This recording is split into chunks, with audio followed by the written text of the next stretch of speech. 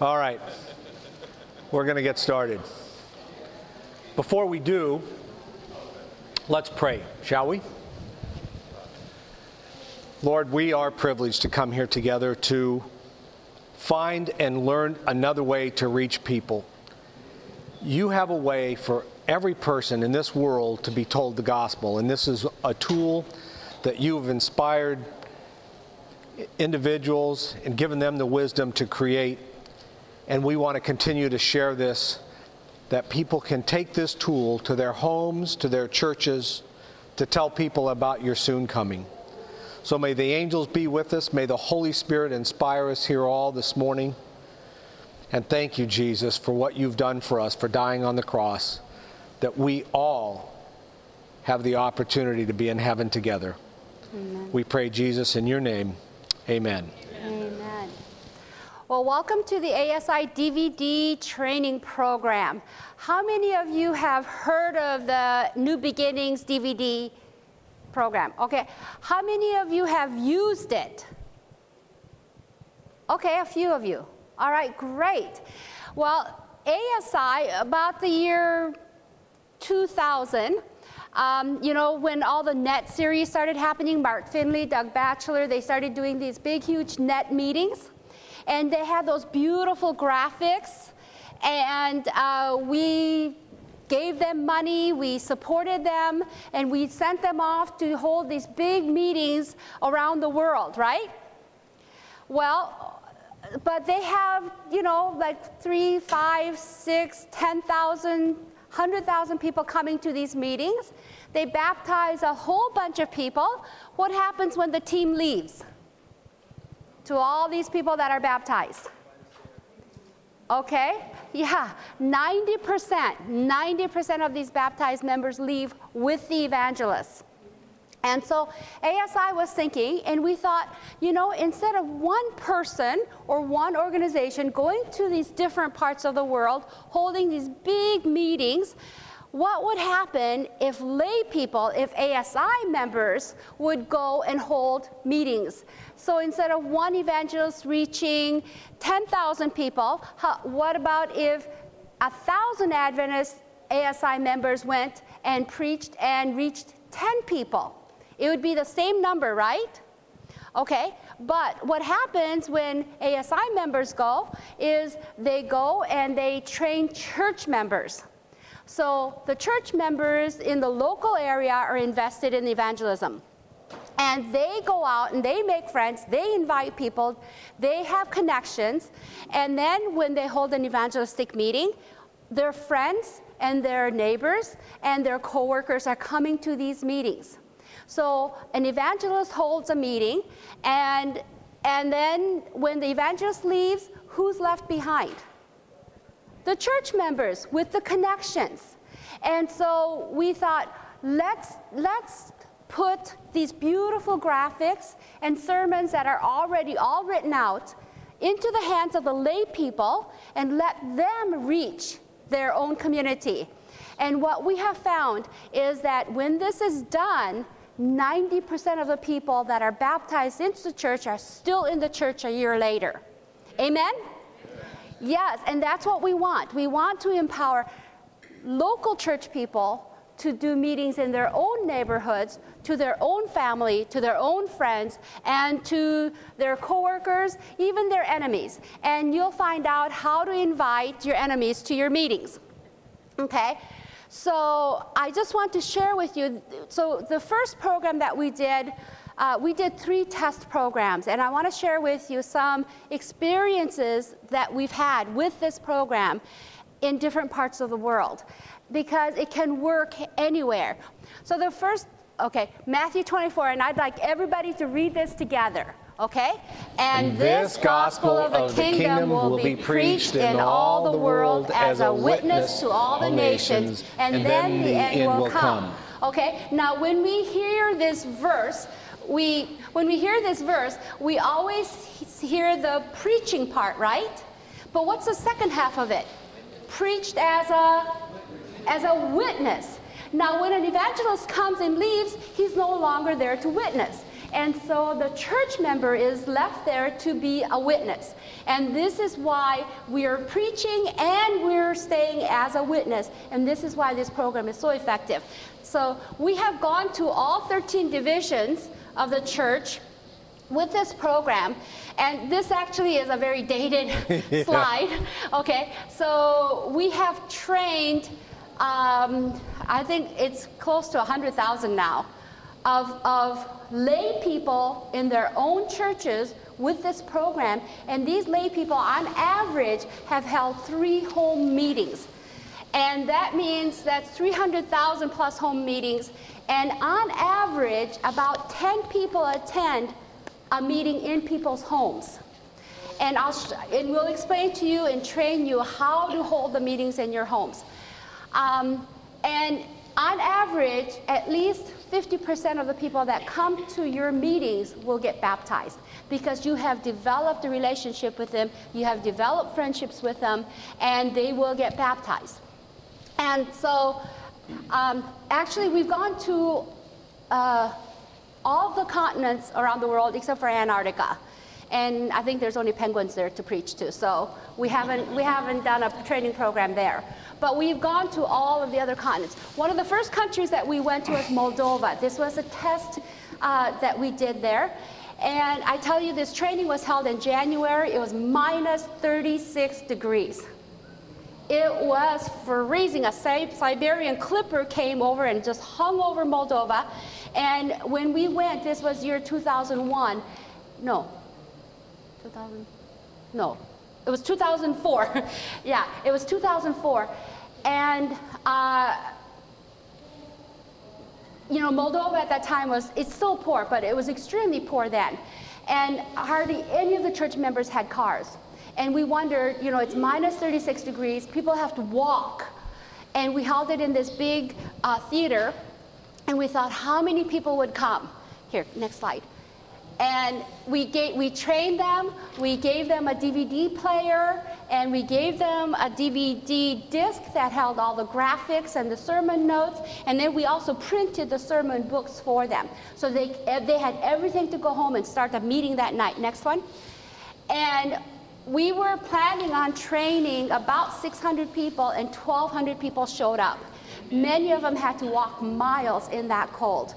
But they were so hungry. And the thing about Moldova is it's a very small country, and it has 2 conferences, the Northern Conference and the Southern Conference. And church growth in Moldova, it's the only communist country left in that whole area.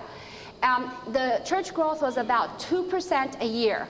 And I think North American division is a little bit worse than that. But it was 2% a year. We held the training in January. By October, the Moldovan Union had 14% growth. I mean, there was nothing else changed in their church program or outreach, except that these lay people got this material, they took it home, they started doing home meetings everywhere in the country, and they had 14% growth by October. Next one. Okay, then we went to Cambodia. Now, this was, you know, about 10 years ago, and in the city of Phnom Penh, there were 300 Seventh-day Adventists in that city. And so we went and did the training, next one, and we gave out the materials. And this little lady, I tell you, she's, yeah, well, I guess she's about this to Denzel, but she's about like this to me. So she's a really small lady, and she could not read. Okay, the war in the country had wiped out education for years and years and years, and she was not able to read. Now today you're going to get the Preach It version of the DVD to take home and use, but we also have Play It version where there's an audio preaching the message. And we asked her, we said, and when we trained, and then we went back 9 months later, she had shown the video to over 1,000 people in 9 months. And we said, you know, there's no way you could have done that. How'd you do that? And she said, well, I went out in the street, and I want everybody to go like this. Oh, wait, first go like this. Okay, sorry. Okay, first she went out in the street, and she waved to people, And then she smiled. Everybody smile. See, you look so nice. You look so friendly. And she invited them to come in to show them the DVD. And can everybody go like this? And she turned it on, and then she pushed the DVD in and pressed start. That's all she did. 1,000 people. Now, when the evangelistic meetings were done in that city, she had over half of those 1,000 people in those meetings. And more than half of those people got baptized. One little illiterate lady. Okay, next one. Okay, now when we went to Cambodia, we also wanted to go to Vietnam, but at that time it was extremely dangerous to go there, and it was illegal for one thing. And so we invited 75 house church pastors from Vietnam to come and train.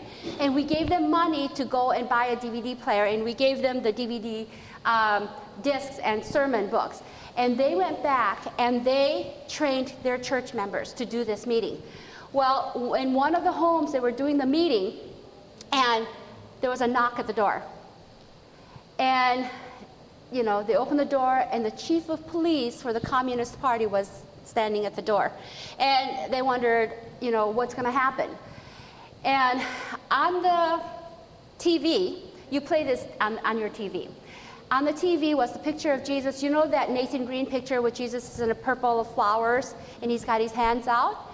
That scene was showing. And the policeman said, "What are you doing?" And they said, "Well, you know, this house church leader, he didn't know what to do, and he was praying, and he noticed that the police eyes kept going to that TV screen with the picture of Jesus. And so he said, "Well, sir, if you will come in, we'll show you what we're doing." So he came in and sat down, and he finished the presentation. And he didn't say anything, but he didn't kick anybody out either, and he left.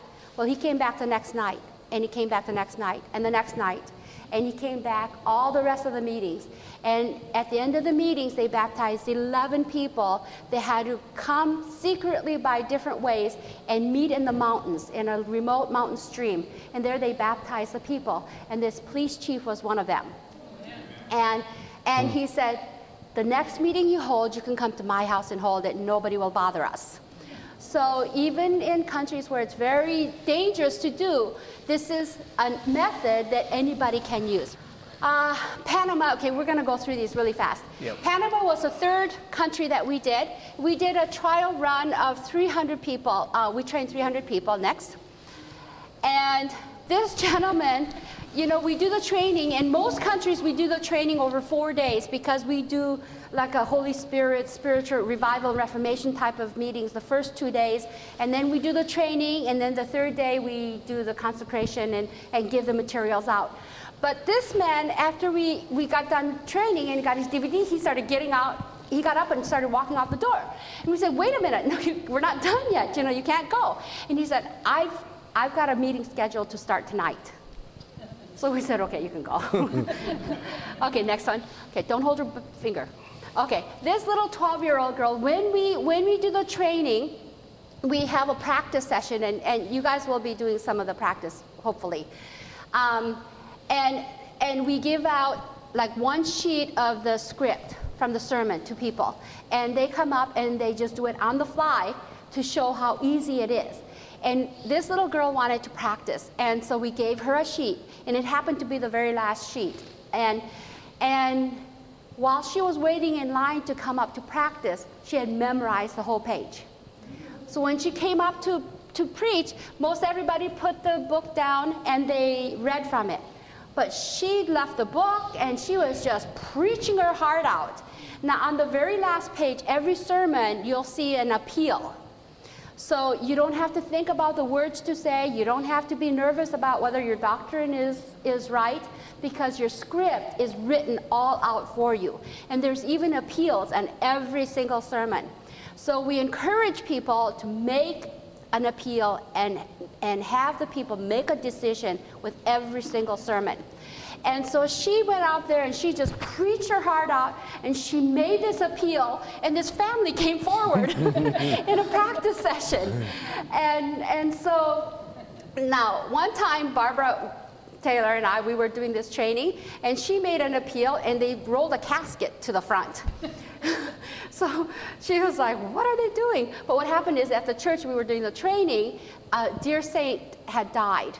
And so they were waiting to have her funeral after our training. And when she made the appeal, the elders thought that it was over, and they brought the casket forward to start the funeral. So she told Mark Finley, I one-upped you. He said, I made an appeal and a dead person came forward. So, but hopefully that won't happen to you. Okay, next one. Okay, we got about.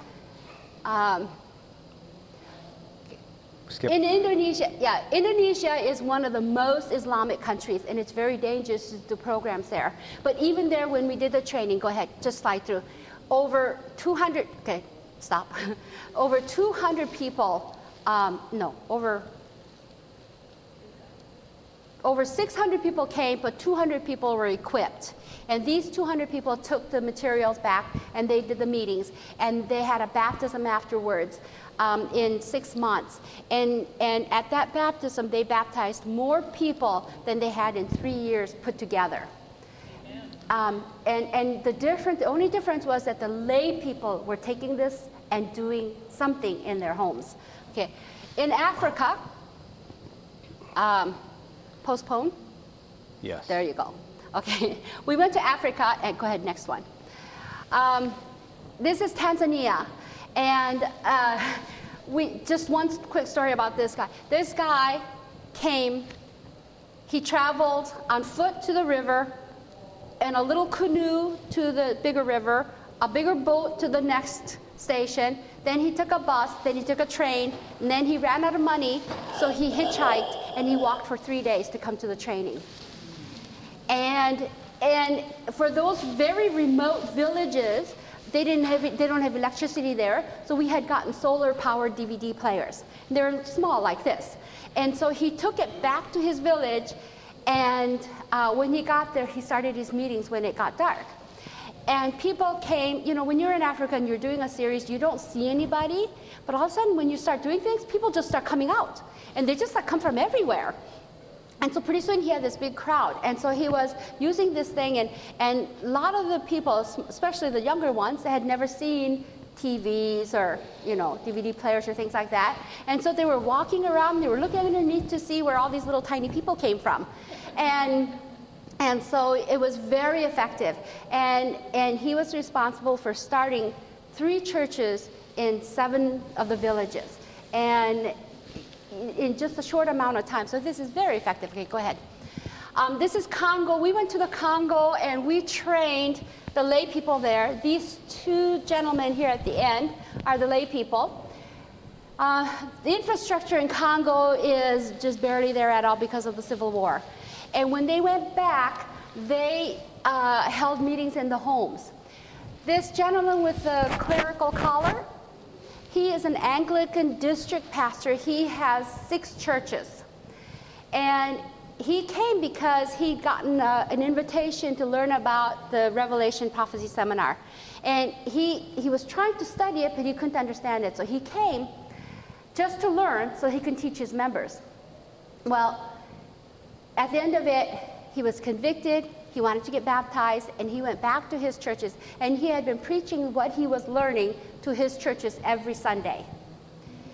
So when he decided to get baptized, he went to his churches, and he told them he could no longer be their pastor because he was going to become a Seventh-day Adventist. 3 out of the 6 churches decided they were going to be Seventh-day Adventist churches too. And so the whole churches, he came with him. Okay, next one. This was Rwanda. I just want to show you this because their theme for the weekend was Saved to be Saved. And I think that should apply to all of us. We are not saved just to go to heaven. We are not saved just to enjoy the streets of gold.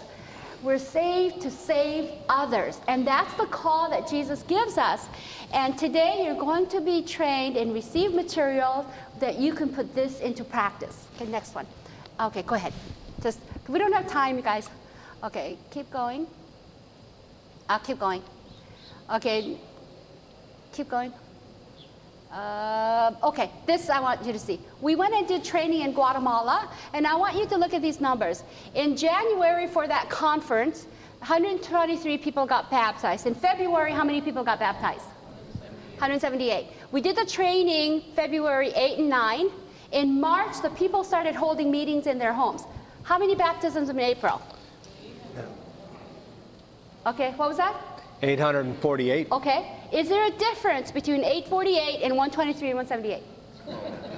Yeah, but what was the difference? Did they learn about a different God? No. Did the conference all of a sudden give them super duper budget to do huge meetings? No. Exactly. Lay people, church members got active and they started holding meetings in their homes. And this is the difference. Yeah, there you go. Just Leasa, kind of like the same people that are in this room today. That's right. That's right. You and I can have the same impact in your church that they've had all over the world, including Guatemala. There's no reason it can't be different. And where this training has gone on, that kind of things have happened. Go to the end. Not complete end. You know, some people, this is Ukraine. Okay, right here. North America. A lot of people say, well, that works in Guatemala, that works in India, that works in Africa. But we live in a really difficult area. Have you heard that before? The area where we live, people are hard to reach. Well, you would be surprised. We hear this everywhere. But I want to ask you, around the world, is there a different God for different parts of the world? No. Okay, around the world, is there a different Holy Spirit? No. So we have the same God, we have the same Holy Spirit who convicts. What's the difference? People, okay? Let's get more specific. What people? Church members, exactly. Okay? So today you can be that lay person that makes a difference in your church, in your conference, to have results. So in North America, go ahead. In North America, we do trainings, and what happens is when we call for a commitment in other countries, we'll get percentage-wise, we'll get over 50% of the training participants commit to doing at least 2 meetings in their homes. In North America, when we ask for a commitment, probably maybe 10%, but that's okay. This represented 10% of a congregation that we did training for in Oregon. Go ahead, next. But even there, we have people that have results. These home meetings, humble home meetings. And what we really like about this program is it's extremely low cost. You know, one of the big problems in doing evangelism in your church is it's a lot of money, isn't it? And churches are strapped now. And you know, one of the first things they want to cut is evangelism programs, right? This is extremely low cost, and we're going to show you now how that can be done. Okay, next, one last slide. Oh, go ahead, keep going. Oh, that's it, okay. So we're going to train you now how to hold these meetings in your homes. And when you go home, we would really like you to train other people in your church to do these meetings, okay? So let's talk about how to organize this meeting. I need 4 volunteers, okay? Okay, come on up. Okay, come on up. Okay, how about you? Come on up. And the gentleman? Okay, great. Okay, come right on up. So what we want you to do when you go home, the other thing about doing evangelistic meetings in your home is it's time consuming and it's a lot of effort, right? And we all live busy lives. I don't know about you, but I'm really busy. Are you guys busy? Yeah, okay. That got a big amen. Okay, come on over here. Okay, so when you're trying to do something at home, it's extremely daunting to think of all the work that needs to go into it. But what we advocate you to do, and what we really encourage you to do, is form a team in your church. Okay, so let's come over here. And okay, come stand right here. There we go. Okay, there we go. All right. So what we're going to do is tell you the title and the job description of these people in your team, okay? So this is Mr. Evangelist. He is the speaker, okay? And the speaker is responsible for learning the sermons and to present the sermons, okay? And then we have an assistant speaker. Assistant speaker prepares to preach the sermons too, just in case he gets run over by a bus or something like that. Hopefully not. But if he gets sick or somehow he gets stuck somewhere, the assistant speaker is learning the sermons to present it. Now, also she is training to form her own team once these meetings are done. Okay, then we have the host or hostess. Now, the host or hostess provides a place to hold the meetings. Usually it's in the home. In Romania, we trained 300 young people. And 4 of the young people all came from this small village. The problem is they were extremely poor. This whole church was very, very poor. And no one had homes big enough to hold the meetings in. But right next to the very humble church lived the richest man in the whole district. And he had a big house. And so these 4 young people said, well, why don't we ask him if we could use his house? And they didn't tell any of the grown-ups, otherwise they would not have been allowed to do this. But they just walked to the man's house and knocked on the door, and they said, we would like to hold a Bible study in your home because we want to invite people and we don't have a big enough place.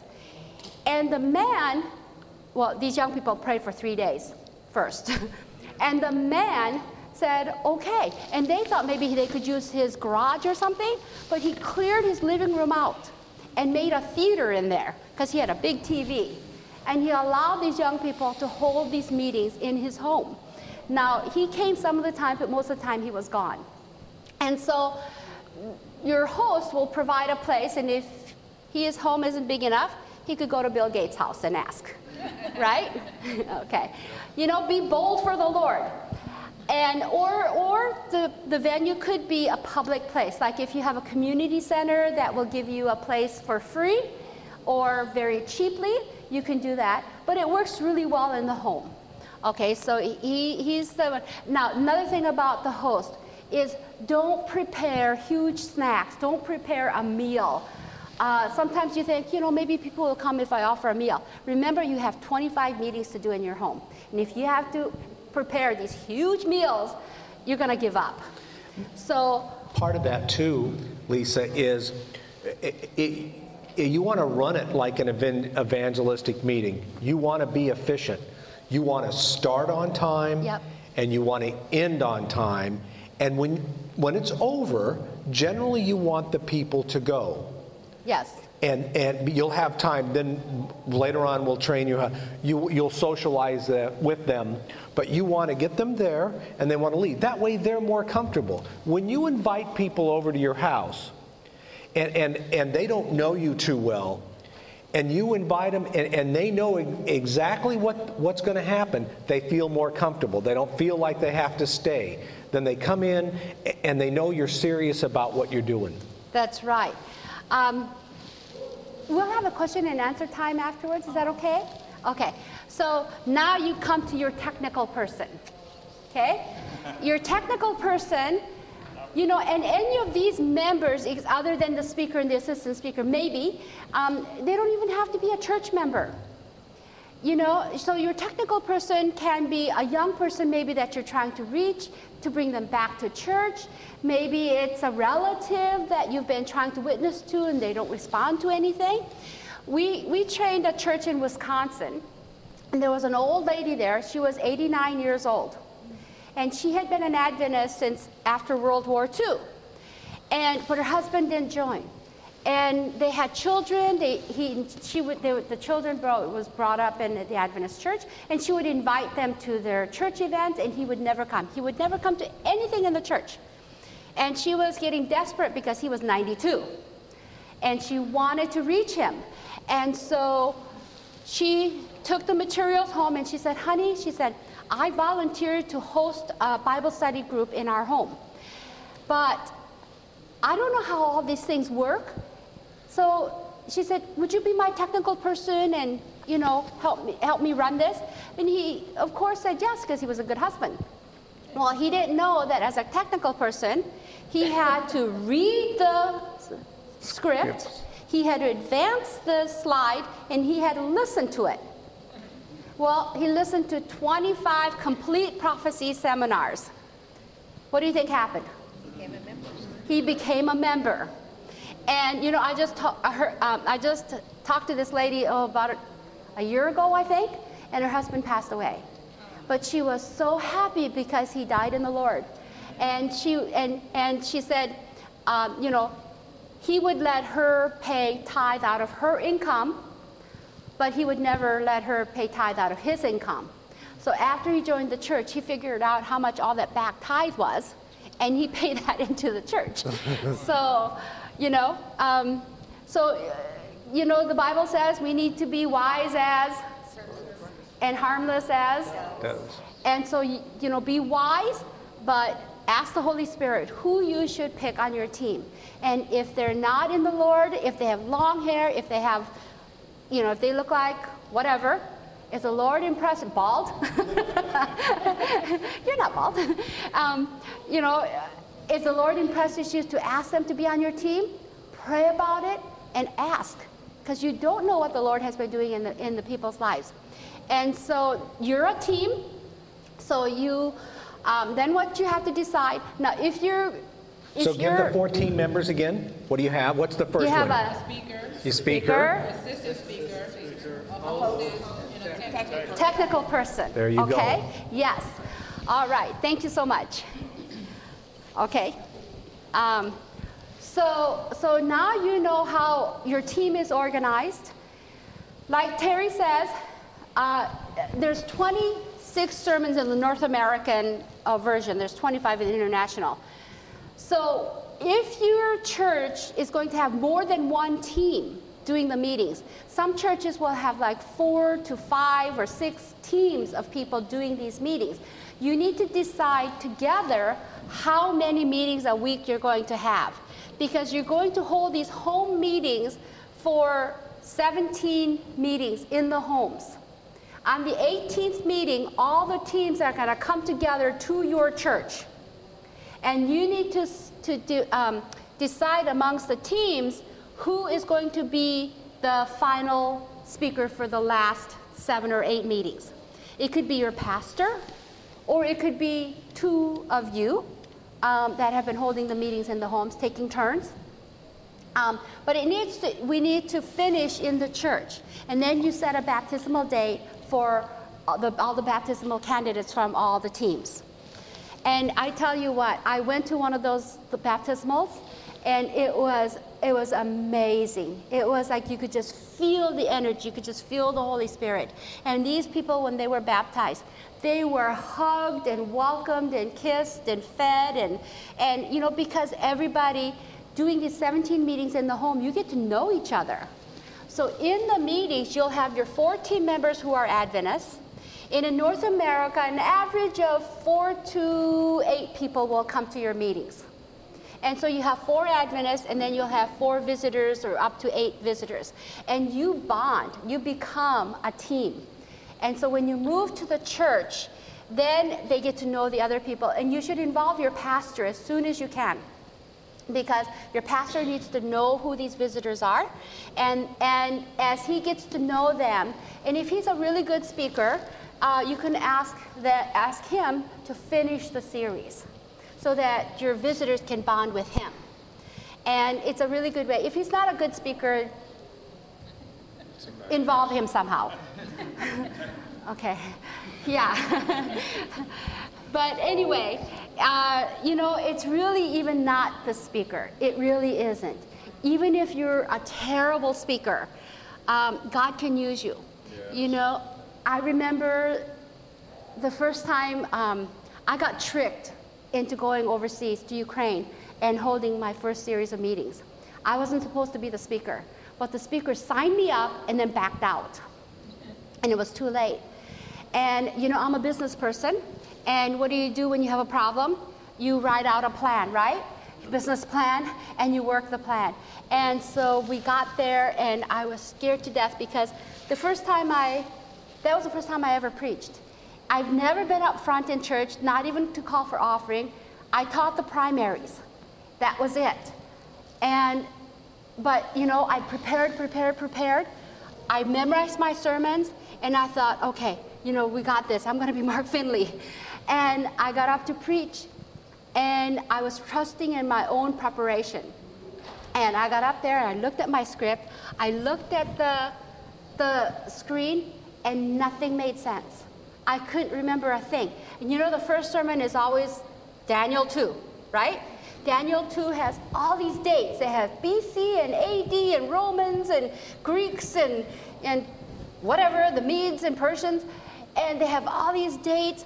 And I got so mixed up. And I was so scared that my knees were shaking so hard, my dress looked like a fan was blowing on it. And I could hardly speak, and I couldn't make sense of anything. And afterwards, I remember going to my room and just crying and saying, Lord, I'm going to go home. I can't do this. I just like I'm no good. I can't do this. For 2 hours, I was praying this. About 1 o'clock in the morning, you know how the angel came into Peter's cell and knocked him on the side of the head? Okay, I think he did the same thing to me. And he said, you can't do it because it's not yours, it's mine. And so I thought, you know, a light bulb went on in my head. I said, it's not up to me. The only thing up to me is to be willing. And so I just told the Lord, I'm willing. You're going to have to help me, though. And, you know, after that, everything went well. And 47 people were baptized. One of those people was a university professor who was an atheist, who grew up in the communist system, and he was an atheist. And afterwards, I talked to him, and I said, you know, what made you come back, and what made you make a decision for baptism? And he said, it was your first sermon. He was a professor of history, and he knew all those dates, and he knew the history of the world. And he said, every point that you made was on. And I was like, he didn't hear the sermon that I preached. He heard a sermon that the Holy Spirit preached. You know, so even if you're a terrible speaker, as long as you're willing, the Holy Spirit somehow gives, not the gift of tongues, but gift of ears to people that should hear what they should hear. Do you believe that angels actually sometimes are in the audience and plugs people's ears when they shouldn't hear? Or changes the words so they hear them the way they're supposed to be? Because it's the heart. That's what the Lord's looking for when you go out and you do the meetings in your home. They're looking for the heart. And that's what's successful. That's right. You know, so I remember this old man we trained. He was 90 years old, and he said, I've been an Adventist my whole life. He said, I'm a second-generation Adventist. He said, I have never brought anyone to the Lord, not one single person. He said, before I die, I want to bring somebody to the Lord. And so he agreed to hold meetings in his home, but they actually did it in a hall. And he invited me to come to his meeting, so I went. And he was a terrible speaker. Oh, my goodness. He was so nervous. He gripped the podium so hard, his knuckles turned white. And he looked down, and he read the whole entire thing in a monotone voice. He said, and God said, let there be light, and there was light. And it was evening and morning of the first day. He read through the whole thing, and I was thinking to myself, oh, my goodness, this is terrible. It's like, people are not going to come back. But you know, people came back. And there were 3 people that got baptized from those meetings. I mean, I was shocked. But we shouldn't have such poor faith, right? Because we keep saying it's not the messenger, it's the message. But when you see things like that happen, then you really believe it. And, you know, there was a 7-year-old boy in Michigan that was trained, and he decided he wanted to hold meetings. And his mother made up these little picture cards, and he preached from the series. And 7 people got baptized. There's 1 baptism for every year of his age. Now, how old are you guys? Okay? Expect large things, right? Okay. So, Leasa, we've talked about the team, the organization. we get an audience? Well, okay, this is the easiest part, you guys. Because aren't you all thinking in your, okay, I can do the organization. I can get 4 people. So what's the next step? How am I going to get these people to come to my home? Well, Leasa, tell them. Well, it's very easy. It is easy. These 4 members come together and they pray. Now, let's stop there for a minute. I am on a, for lack of a better term, personally, I'm on a prayer kick. I have seen amazing answers in our churches, my life, recently through prayer. It is so important to approach this with prayer from the beginning. Yes. And everybody be committed to this, to pray. And get your church to pray for this, or a group in your church, or your Sabbath school class, to pray for this every day. Yes. That's where you really need to start. Yes. And then the rest of the pieces will start to come. And tell them about how to get the... Okay, so to get people to your homes, these 4 people, after they have a season of prayer, get a list, okay? And they take this list home, and for the next week, they pray every day and ask the Lord, who should I invite? Who should I invite? And they list a name of 10 people. So you write the names of the 10 people. You know, who should you invite? Okay, let's get some ideas from you. Friends, okay? Family, neighbors, co-workers, okay? Who else?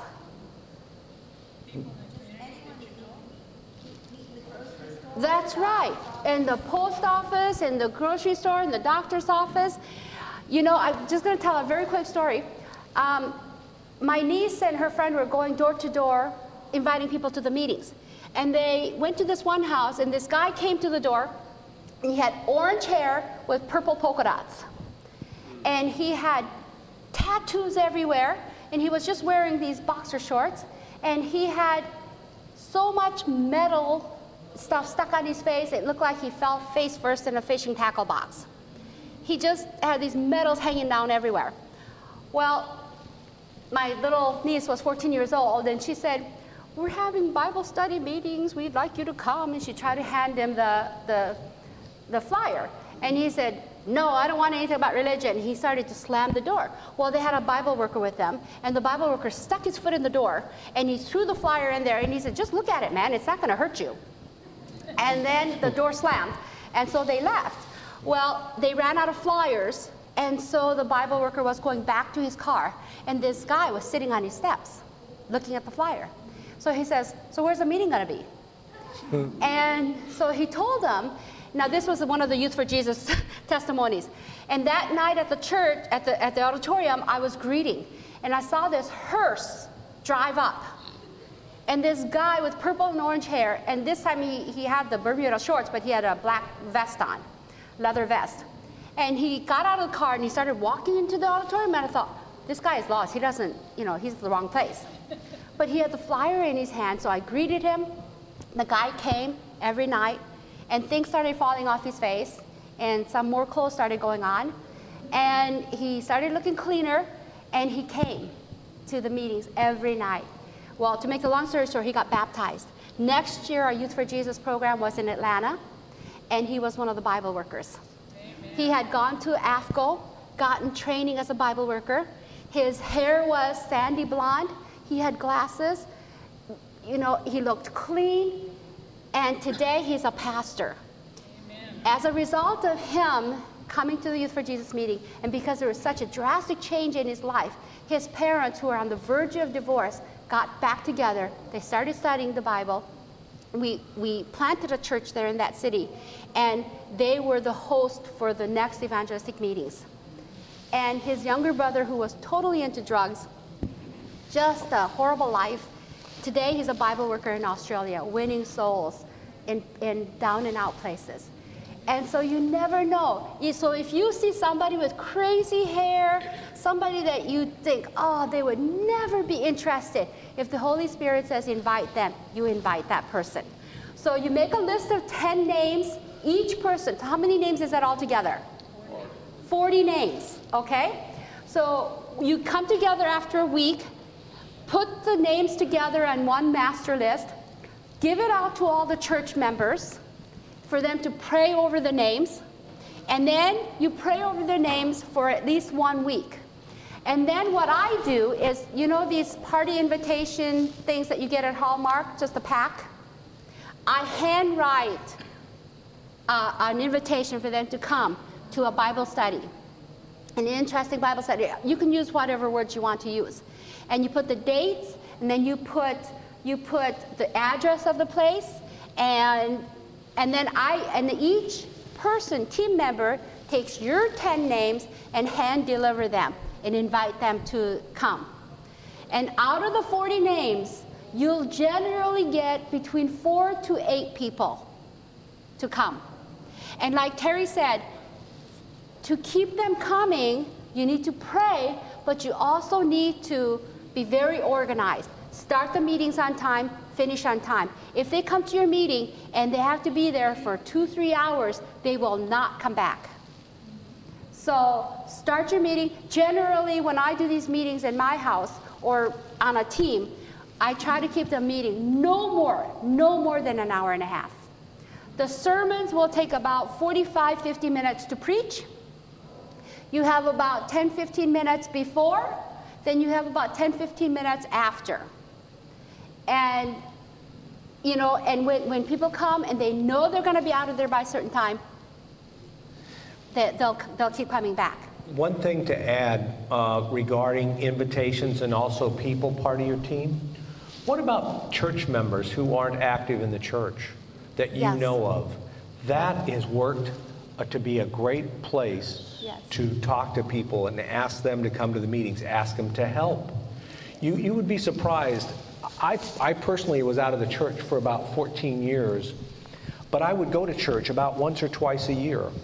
And in my heart, I was secretly longing that somebody would ask me either to come to lunch or could the pastor come visit me, and that never happened. So there are many people, including probably some in your church, that would jump at the opportunity to do this. So give them that opportunity. So think about that and pray about that. And I'll bet the Lord will lay on your hearts people in your church that would be good people that have not, they're a member, but they've not given their heart to the Lord, that would be a good individual to be part of your DVD training. Yes, ask them to be part of your team. That's a good way. You know, people may not respond to gentle or maybe even not so gentle persuasion, but they'll respond to a call for help. People want to help, generally. And so if you ask them to help and be on your team, they'll generally do it. Okay. Now, we're going to move very, very quickly. Like I said, in every sermon, you'll have an introduction, you'll have the body of the sermon, and then you'll have an appeal. And it's really, really important that when you are preparing to preach, that you make that appeal and give the people time to make a decision. Now, in the home, you're not going to have altar calls. You know, you're not going to have people standing up or whatever. But it's really important to give them that time to respond. And your initial sermons are going to be very easy. It's going to be, do you believe that the Bible is the Word of God? Do you believe that Jesus is the Savior of the world? You know, those kinds of decisions are very, very easy. And some people, when they're not used to preaching these messages, will think, oh, you know, that's, of course everybody does, and just take it for granted that these decisions are made. But it's really important for you to stop, focus, and give the people the attention and the time needed to make those decisions, because what you're doing is you're training people to respond. And so when they respond to these very easy decisions along the way, when you come to the hard decisions, like the Sabbath, like the state of the dead, like the true prophet, like the true church, if they've been responding all along the way and gotten into a habit of responding, then it'll be much easier for them to respond to those harder decisions. But if you have not given them that opportunity to make that decision, then all of a sudden you're asking them to make a decision. It's very difficult for them. So make sure that when you do this program in your home, that you give people the opportunity to respond and acknowledge that decision. Now, some people are not going to make decisions in a group setting. So if people are not making decisions, then the next thing is to visit them. Now, Mark Finley shared 3 secrets to successful evangelism. You guys want to know what it is? Yes. Okay? The first secret is to visit people.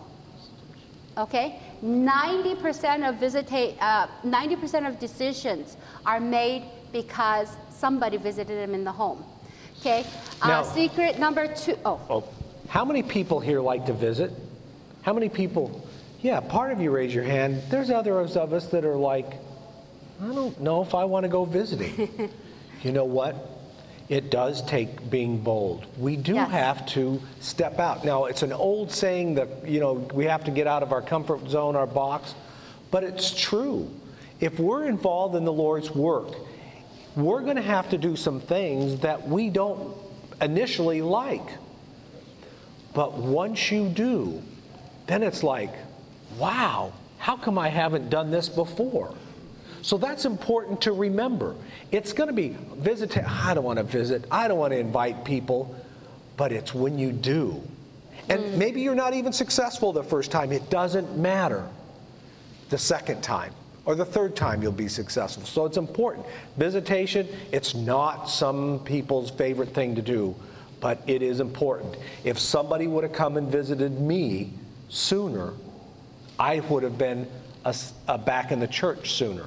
So all it needed was somebody to come visit me. Yes. Okay. So sorry, Lisa, what's number 2? No problem. Secret number 2. Secret number 2 is visit. Secret number 1 is visit. Secret number 2 is visit. What's secret number 3? Visit. You guys are fast learners. Okay. We have done citywide evangelistic meetings with Youth for Jesus I was involved for 12 years. And I can tell you that in a group setting, some people have a hard time making a decision. And in a group setting, some people make a decision just because of somebody else's, and you don't know how firm that decision is.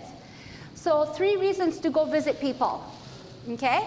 First one is if they're missing a meeting, if they're missing a couple of meetings, it's important to go visit them. Second one is when they make a decision, especially when they make a significant decision, it's important for you to go and visit them to solidify that decision, to make sure they understand what they're deciding for, and to pray for them. The third reason is if they don't make a decision. If they're coming to the meetings all the time and they're not making any decisions, you need to go and visit them. Because some people, like I said, don't make a decision in a group setting. Or maybe they don't understand. So you need to ask them. So when you go visit them, there are 3 questions that you ask. The first one is this new to you, this information? Okay, if it is, then you ask them, do you understand it? Was it clear?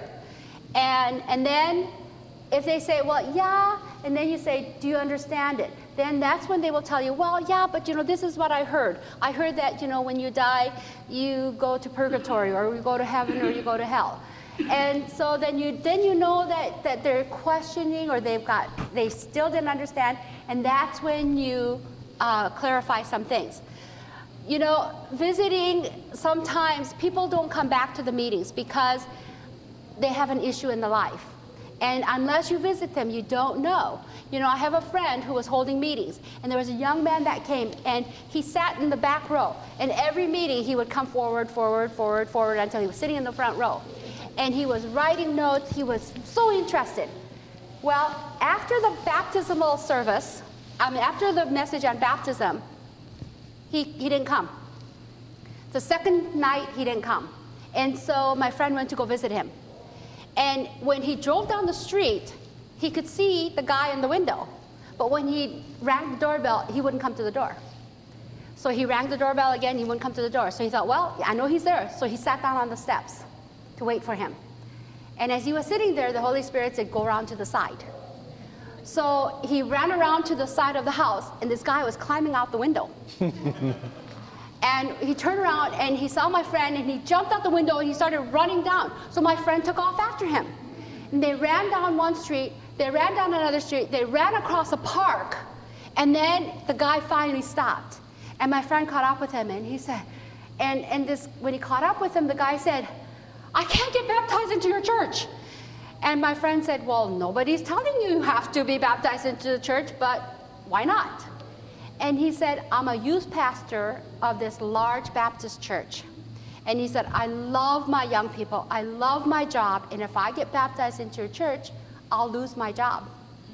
And so my friend said, you know, our church has youth pastors too.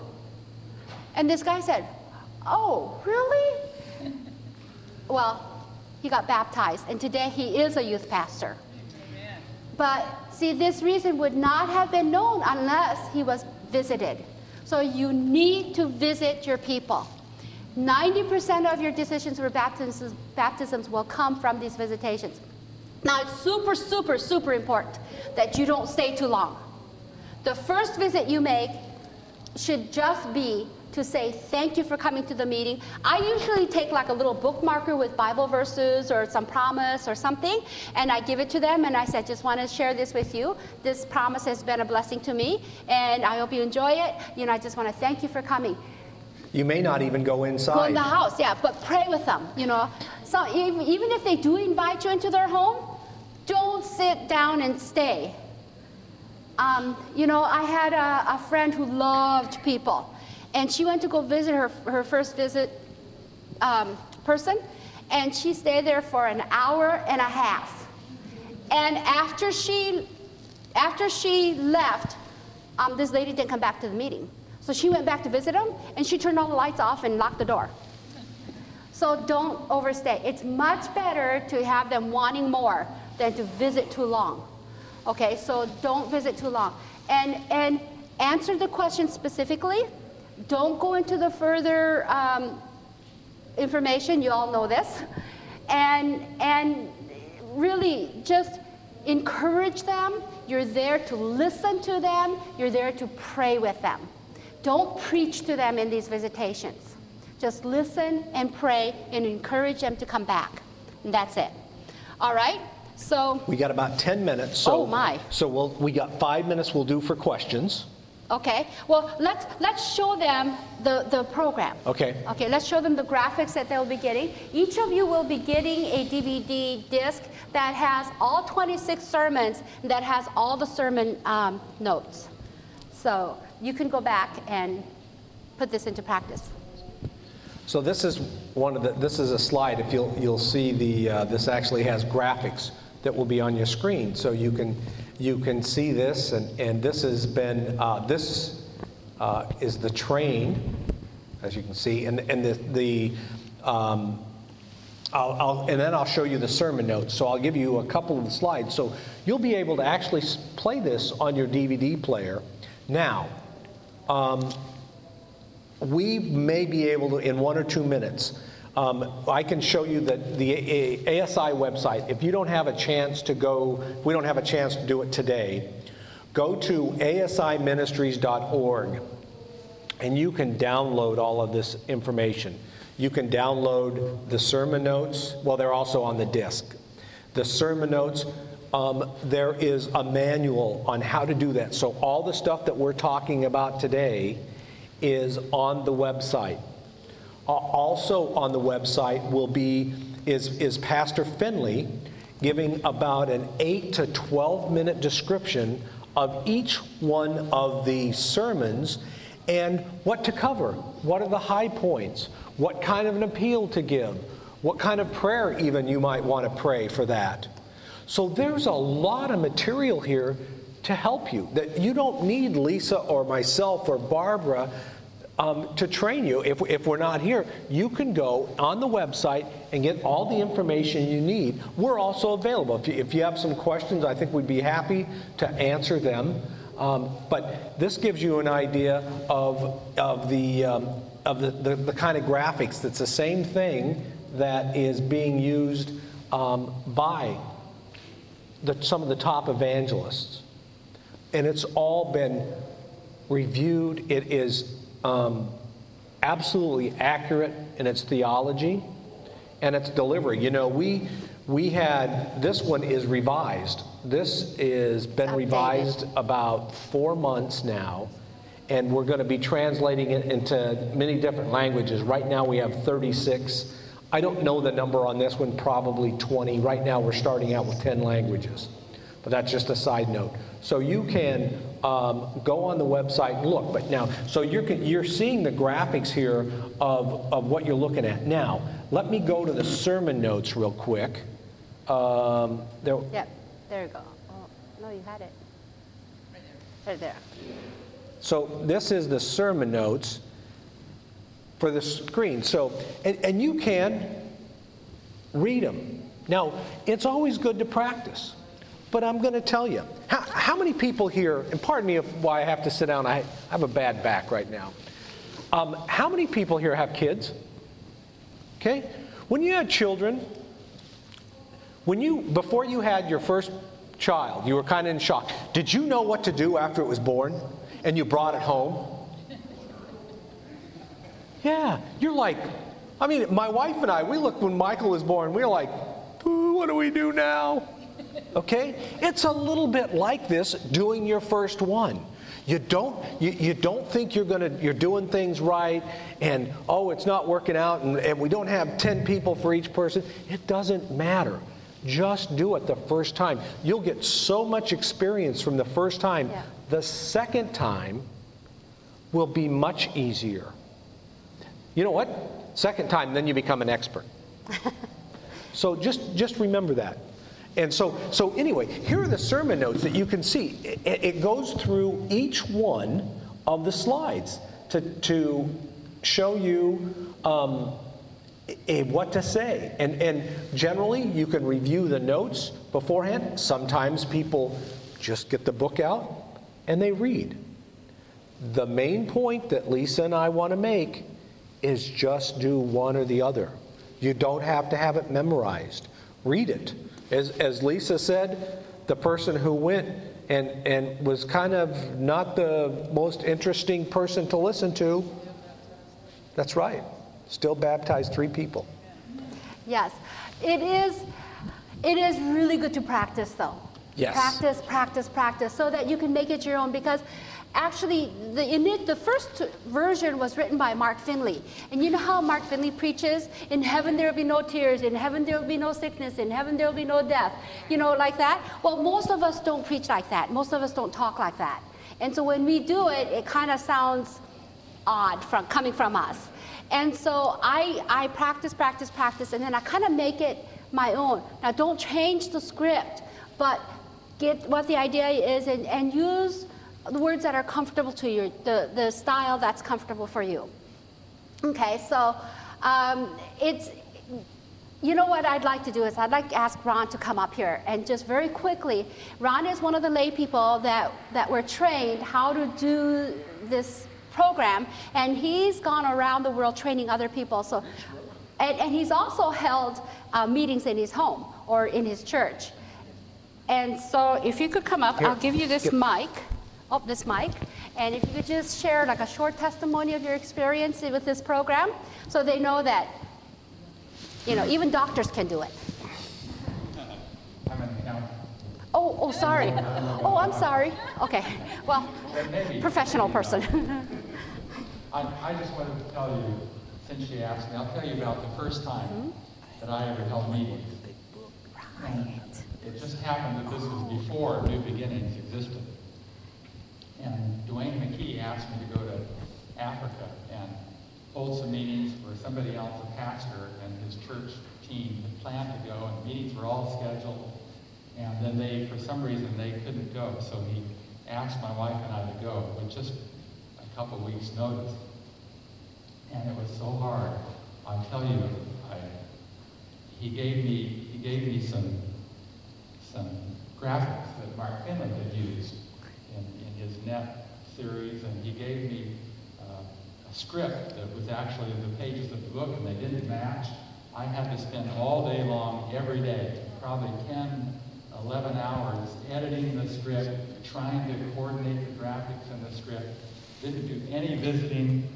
The visiting we did, my wife invited some of the people who were attending to come to where we were staying and have lunch with us. That was the only visiting we did because we were working so hard on the script. And I was a terrible speaker. I had no experience in speaking. And not good for me to tell stories. I try all the time. Oh, it's okay. Anyway, about halfway through, the sermon was on the mark of the beast. And I had the idea at that time that there was something like 30 sermons in only 2 weeks. I had the idea we had to cover every single subject. So I was trying to compress 2 sermons into one night and do all these gymnastics to try to, and this one day I had edited 2 sermons together and had all these notes with cross lines and everything. And then we got ready to print this edited script, and the printer ran out of ink. So I came to that night and just had this hodgepodge of notes. And 2 days before it rained for the first time in a couple months, and so the bugs all came out and were crawling all over. Halfway through that sermon, I just was lost and was about ready to throw my script on the floor and stalk off the stage and never come back.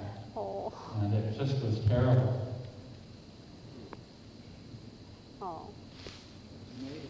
Yeah, you made it. Well, I prayed. I said, Lord, if you just get me through this series, I'll promise to never, ever do it again. And then the next year, it seemed like the call came from God, so I guess God forgave me for not keeping that promise. Anyway, there were 80-some people baptized. Oh, amen. And so I just got addicted to that experience at the end. Amen. And we've been 14 times, 16 times since then. I don't know what it was. But the next year, the New Beginnings program came out, and it was so much easier. Still required a lot of editing because it's too long when it's being translated. So I had to pare it down a piece of work, but we had more time. The New Beginnings program is just wonderful. Yes. Yes, it is wonderful. And this newest edition, we've shortened the sermons. And so, and it's updated, the information is updated. So it's very good. You know, there's nothing like the feeling you get when you have been a part of winning a soul to God's kingdom. When you see them go down into that water and come up, you know, it's like your heart is like baptized or something. And so this is our prayer, is that each of you will experience this experience of bringing someone to the Lord, being an instrument in God's hand, and bringing somebody to the kingdom. Because there's only one thing that you're going to be taking to heaven. 2 things. What are they? Your character and souls you have won to God. And I just want to encourage you not just to hear this presentation, but I really want you to ask the Lord, is this something I can do, I can be a part of, personally and realistically, instead of just going home and thinking, yeah, that was nice, you know, we should do something like that. And so at this time, we want to ask, is there somebody here that would commit to taking this material home and holding a meeting? Oh, thank you so much. Okay, those who are willing, I'd like you to come up here. Okay? Wonderful. Barbara, start giving this out. Okay?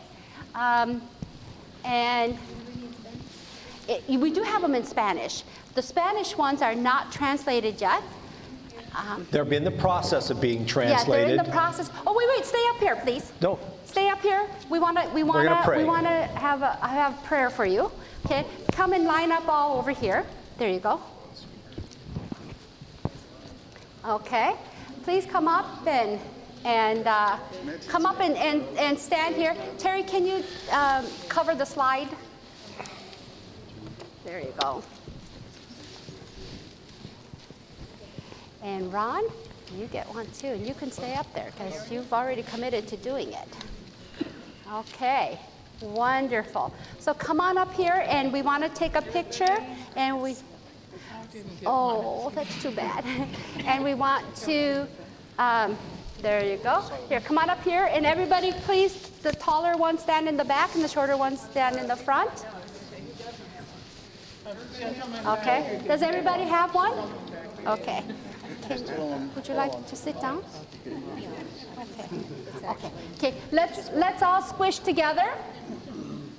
Okay? And can you take a still picture out of that? Okay. Where's your camera? Okay. Okay. I want to thank you for committing to doing something when you go home. And what we would like to do is to hold your videos up, and we'd like to take a picture, and then, well, this is not to check on you, okay? But this is just to say, Lord, we're going to use this, okay? So let's hold it up and take a picture.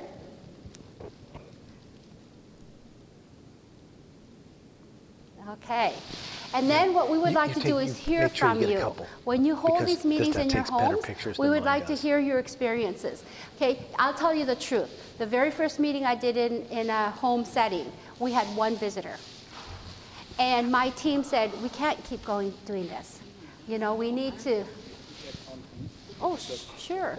Oh, you know, how about this young man? He would be a much better photographer than I would be. Okay. So one person came and my team wanted to quit. And I said, no, we can't quit. We have to keep going, even if we just have this one person come. Well, about the third or fourth night, another person came from our list. And by the end of the meetings, we had 5 people coming.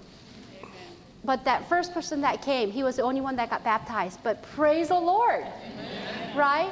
So, you know, it might start out slow. Even if you just get no visitors, preach to yourselves. We need to hear the message too. Right? So, okay. So, did you get the picture? Okay. Yeah. And we'd really like to pray for you. And this is Barbara Taylor. She's my DVD partner. We've gone around the world doing the training. And I'd like her to have a prayer of consecration for you.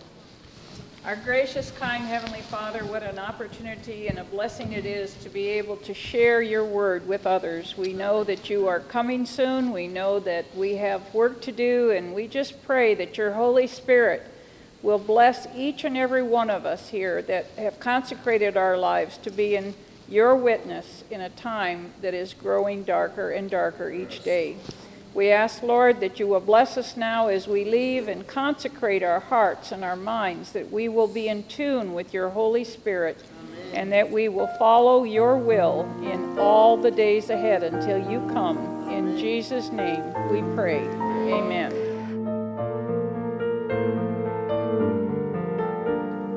This media was produced by Audioverse for ASI, Adventist Layman's Services and Industries.